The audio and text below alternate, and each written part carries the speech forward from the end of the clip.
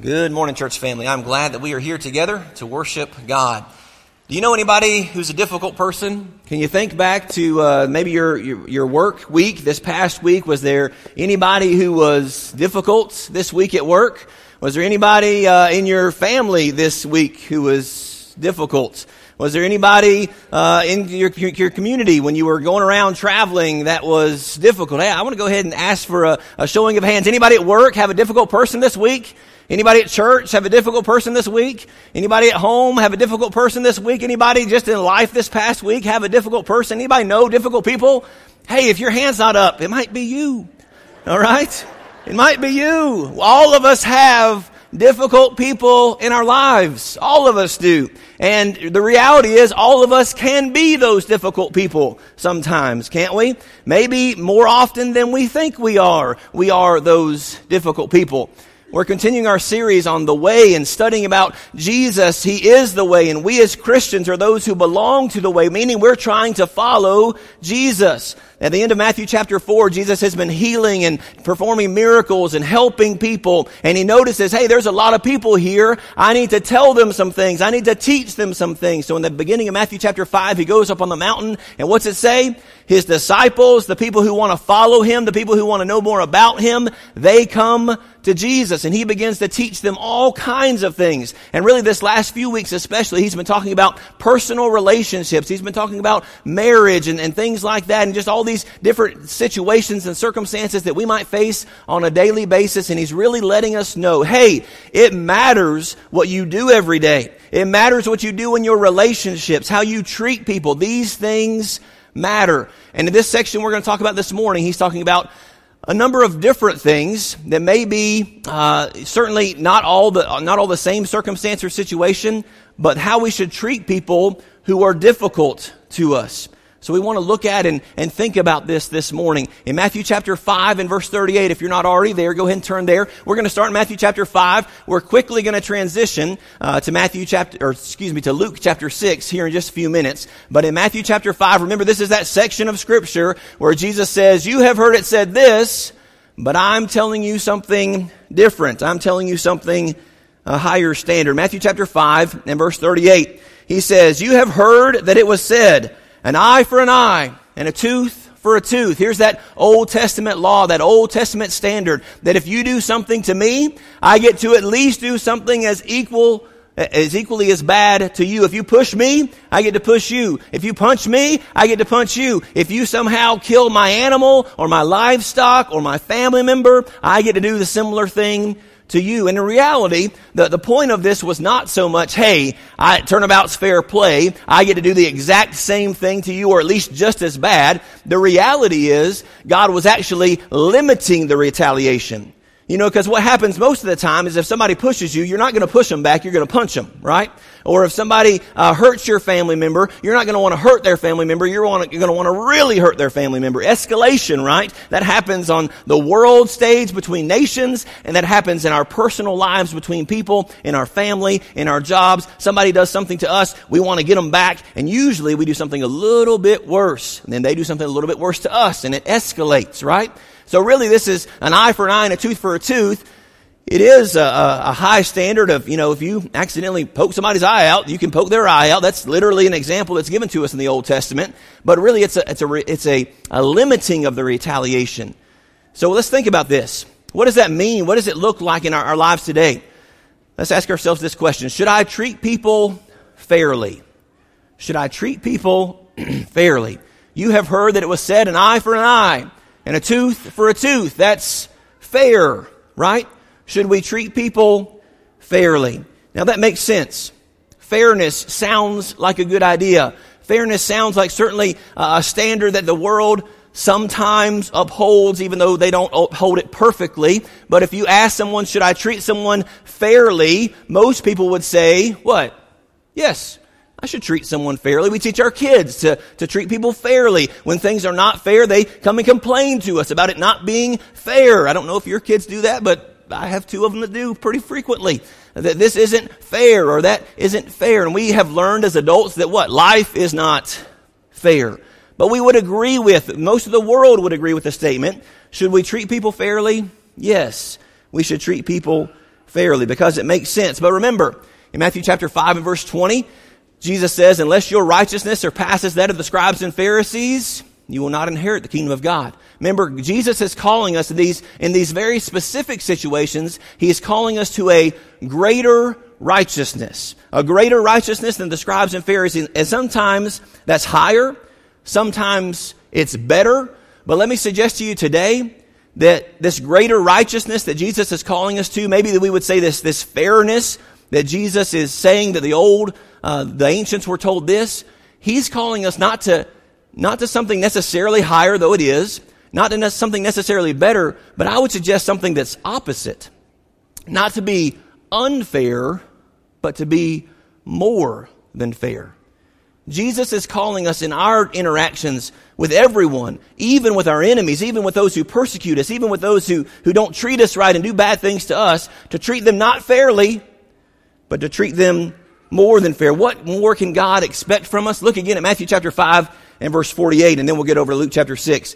He wraps up this section with these words, therefore, you are to be perfect, as your heavenly Father is perfect. Now, I don't know about you, but every time I read that, I struggle with that. I struggle with that. I struggle with what could Jesus have meant by that? Because he was looking out on a crowd of people who were what? They were anything but perfect. And if he were here today, he would look out on a crowd today that's what? Anything but perfect, right? But he says, Jesus says on the Sermon on the Mount, as Matthew is there and he's there in person. Matthew is up on that mount with Jesus and with the other apostles and with the crowd of people. And he's hearing Jesus saying these words. And Jesus says, therefore you, and he would say it to you today if he were here, you are to be perfect as your heavenly Father is perfect. And my automatic answer to that is, there's no way. I can't do that. What does that mean? What does that look like? Turn over to Luke chapter 6. Let's read a few verses over there. Luke chapter 6, verses 35 and 36. If you're using a pew Bible, that's on page 862. That's where we'll be the rest of our lesson. So if you have your Bible, turn to Luke chapter 6.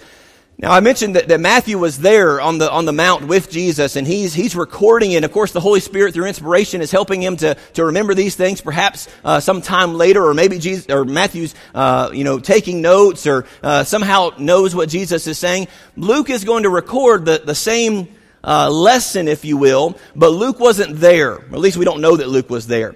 In the beginning of the Gospel of Luke, he says that other people have undertaken the job of writing the history of Jesus and the things of his life, so I thought it would be a good idea too. And he describes it as if he has been talking to, and he mentions there specifically, eyewitnesses. He says it seems as if Luke, certainly with inspiration, but in his effort to do a good job, Luke is going around and he's talking to Matthew and he's talking to Peter and he's talking to John and he's talking to anybody who might have been on that crowd. And he's saying, hey, what did Jesus talk about on that day on the Sermon on the Mount? What was his lesson about? What did you learn? What would you take from what Jesus had to say? And in Luke chapter 6, in these verses, he's going to make a different connection and really come not to a different conclusion, not at all, but to a conclusion that I think maybe a little easier for us to understand, because Jesus said in Matthew 5:48, you are to be perfect as your heavenly Father is perfect. Well, what does that mean? What does that look like? What's the takeaway there? Because I know I can't be perfect. You know you can't be perfect. So what's the takeaway? Again, same group of teaching that Luke is recording here, but he kind of summarizes it rather than recording it word for word. Notice what he says in Luke 6:35 and the following. But love your enemies, and do good, and lend, expecting nothing in return, and your reward will be great, and you will be sons of the Most High, for He Himself is kind to the ungrateful and the evil. And here it is, verse 36, be merciful, just as your Father is merciful. So in Matthew's account, it's recorded as you are to be perfect as your heavenly Father is perfect. In Luke's account, where he's talked to all these eyewitnesses and he said, hey, when you were there on the Sermon on the Mount, what did Jesus talk about? What did you take away? What was the lesson? Maybe even what's happening here. this is not a contradiction. This is not, Matthew says that he said you need to be perfect, and Luke says no, he said you need to be merciful. It's not a contradiction. What's happening here is probably the same way you would have questions if Jesus, the Son of God, stood before you and said, hey, you need to be perfect. You'd have questions, so what would you do? After the sermon was over, you'd go up to him and say, Jesus, what do you mean when I need to be perfect? Because I'm really having a struggle with that.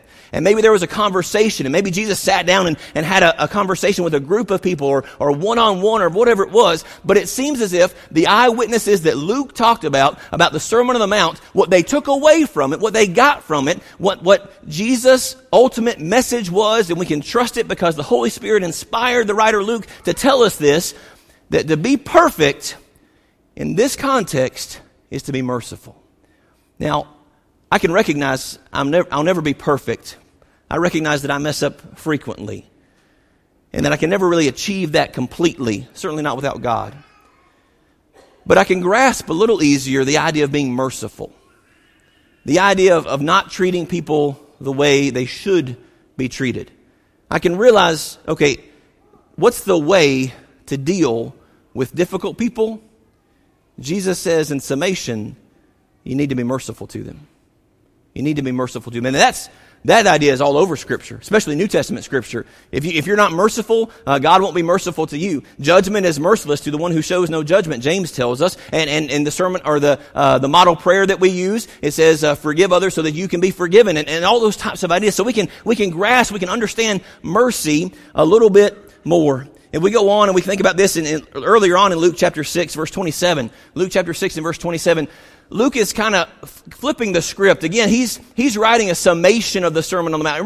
Really not even the whole Sermon on the Mount, just this one section we're talking about. And the order that's mentioned in Matthew's account, the order is a little different in Luke's account. Again, because he's been talking to these different people who were there. Matthew is, maybe he's writing down as Jesus is speaking and dictating. Maybe Matthew is writing down point for point. Here's the point that Jesus makes, and then he makes this point, and then he makes this point. Luke, on the other hand, is summarizing.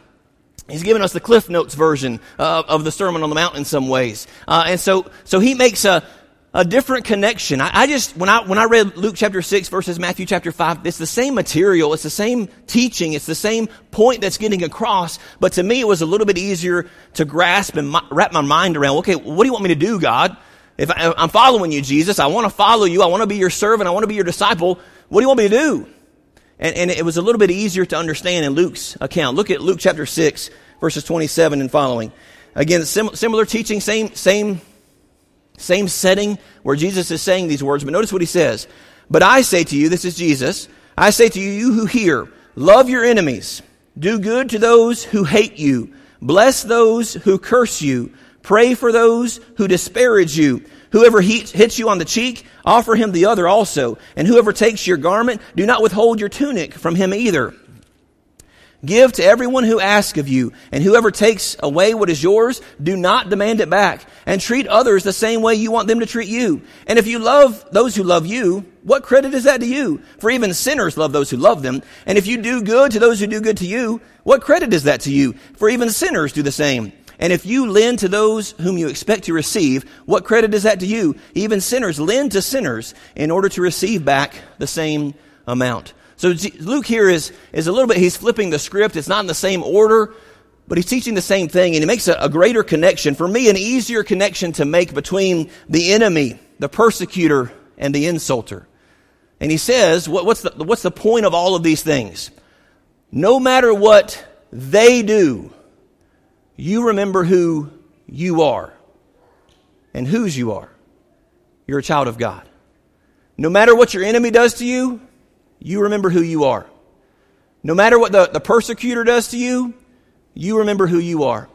No matter what the person who would take things from you does to you or takes from you, you remember who you are. Now I'll say this because it needs to be said.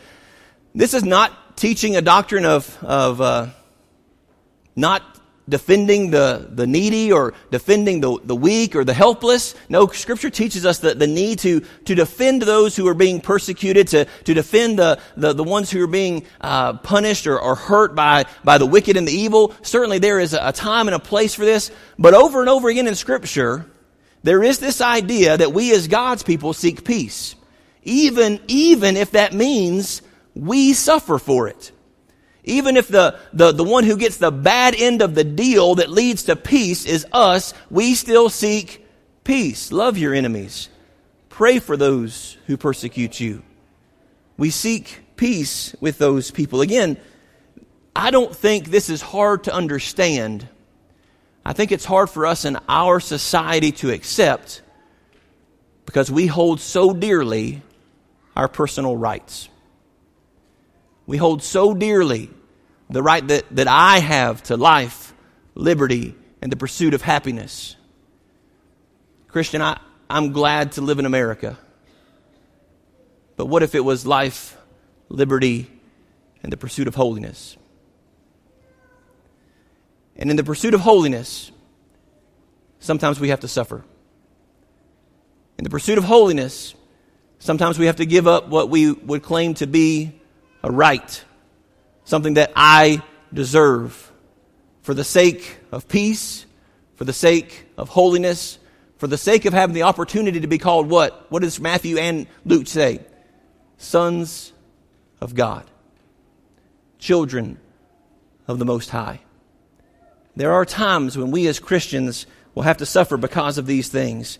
We remember who we are despite what they may do. Look again at Luke chapter 6, verses 35 through 36. He wraps up this section and he says, "But love your enemies and do good and lend, expecting nothing in return." And then he shifts our vision from earth, where we think about our enemies and when we think about doing good and we think about lending and getting back. And he says, and he shifts our vision from earth to heaven. And it says, "And your reward will be great, and you will be sons of the Most High." And then he tells us the why. Why should we do this? Why should I love my enemies? They're my enemies. Why should I pray for people who persecute me and say all kinds of evil things about me and do all kinds of evil to me? Why should I do good to those people? They're not doing anything good to me. That's not what? It's not fair. It's not fair. Why should I do that? The end of verse 35 says, "For he himself, God, is kind to the ungrateful and the evil."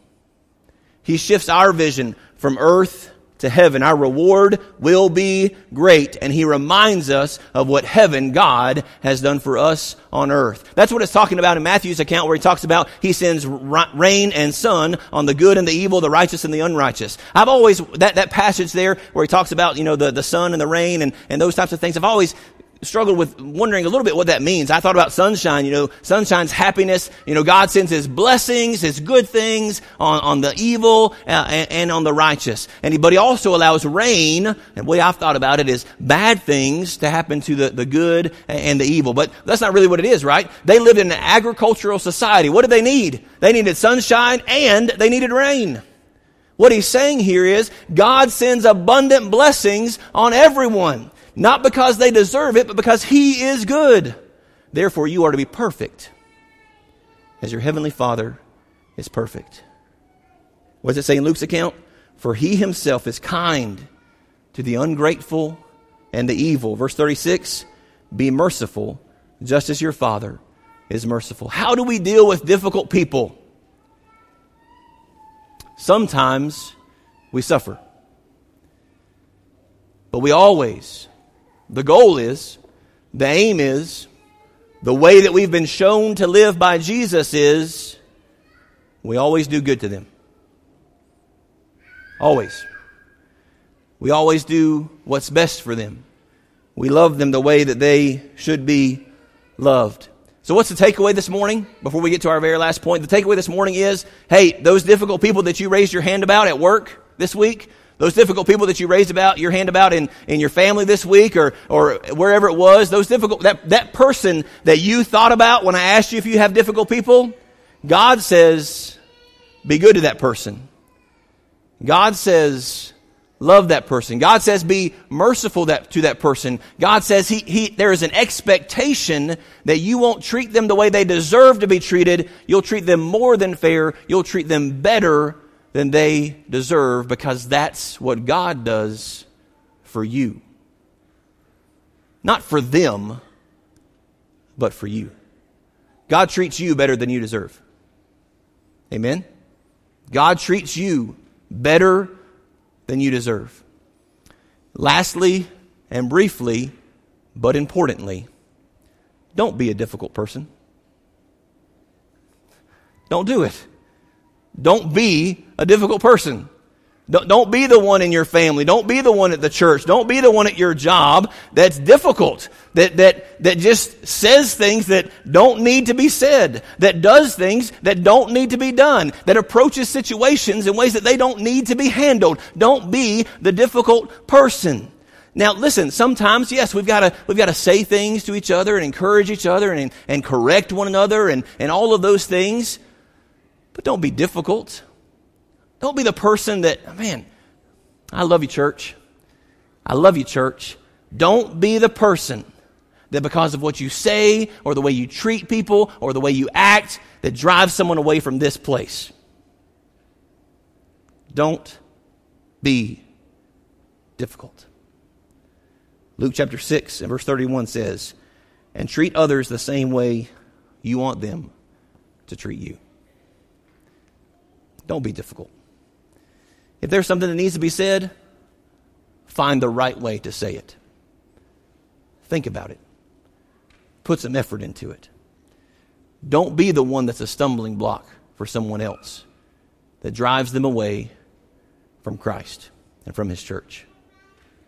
We will deal with difficult people every day. Sometimes we will be those difficult people. How do you want people to treat you when you're the difficult person? With mercy and with grace, because probably the reason you're being a difficult person is because you've had a bad day, or you've had a bad situation, or you're facing something that's been just totally shaking you in some form or fashion, and maybe it's been for months or years. How do you want people to treat you? Treat other people who are difficult that same way, with grace and mercy, pointing them towards Jesus, towards God, who is gracious and merciful and bestows His blessings upon everyone, not because we deserve it, but because He is so good. The greatest blessing He ever gave was His Son, not because we deserve it, but because He's so good. If you will, turn briefly with me to Romans chapter 4, and we'll end with this. Romans chapter 4, the very end of Romans chapter 4, verse number 25, talks about Jesus. It says, He, Jesus, was delivered on account of our transgressions. Jesus died on the cross because of your sin. And He was raised on account of our justification. Jesus rose from the grave to save your soul. If you're a Christian this morning, you belong to the way. Jesus is the way. How are you walking in the way? How are you doing with that? How's your faith? How's your walk? Not just your belief, but how's the action that all that leads to? How are you doing in your faithful walk with God? If you've got struggles, so does everybody else. And if you want to let us know about those things, we want to talk to you and love you and help you and encourage you and correct you and spur you on to do a better job. And we're going to have an opportunity here in just a minute when we come and sing another song, where if you want to come down forward and let the congregation know, we'll start praying for you now and we'll help you constantly as best we can. But if you're not a Christian yet, if you have not declared your belief that Jesus Christ is a resurrected Son of God, if you have not named Jesus as the Lord of your life, meaning that you're going to try your best to follow Him and the way that He lives and the things that He taught us in Scripture, if you haven't done that yet, if you haven't submitted to baptism where all of your sins are washed away, and in God's eyes, you are perfect. And God's grace continually cleanses you from all of your sins. If you haven't done that yet, there's another opportunity right now to do that. If you have any needs at all, as you follow Jesus this morning, we would love to help you. Please come as we stand and sing.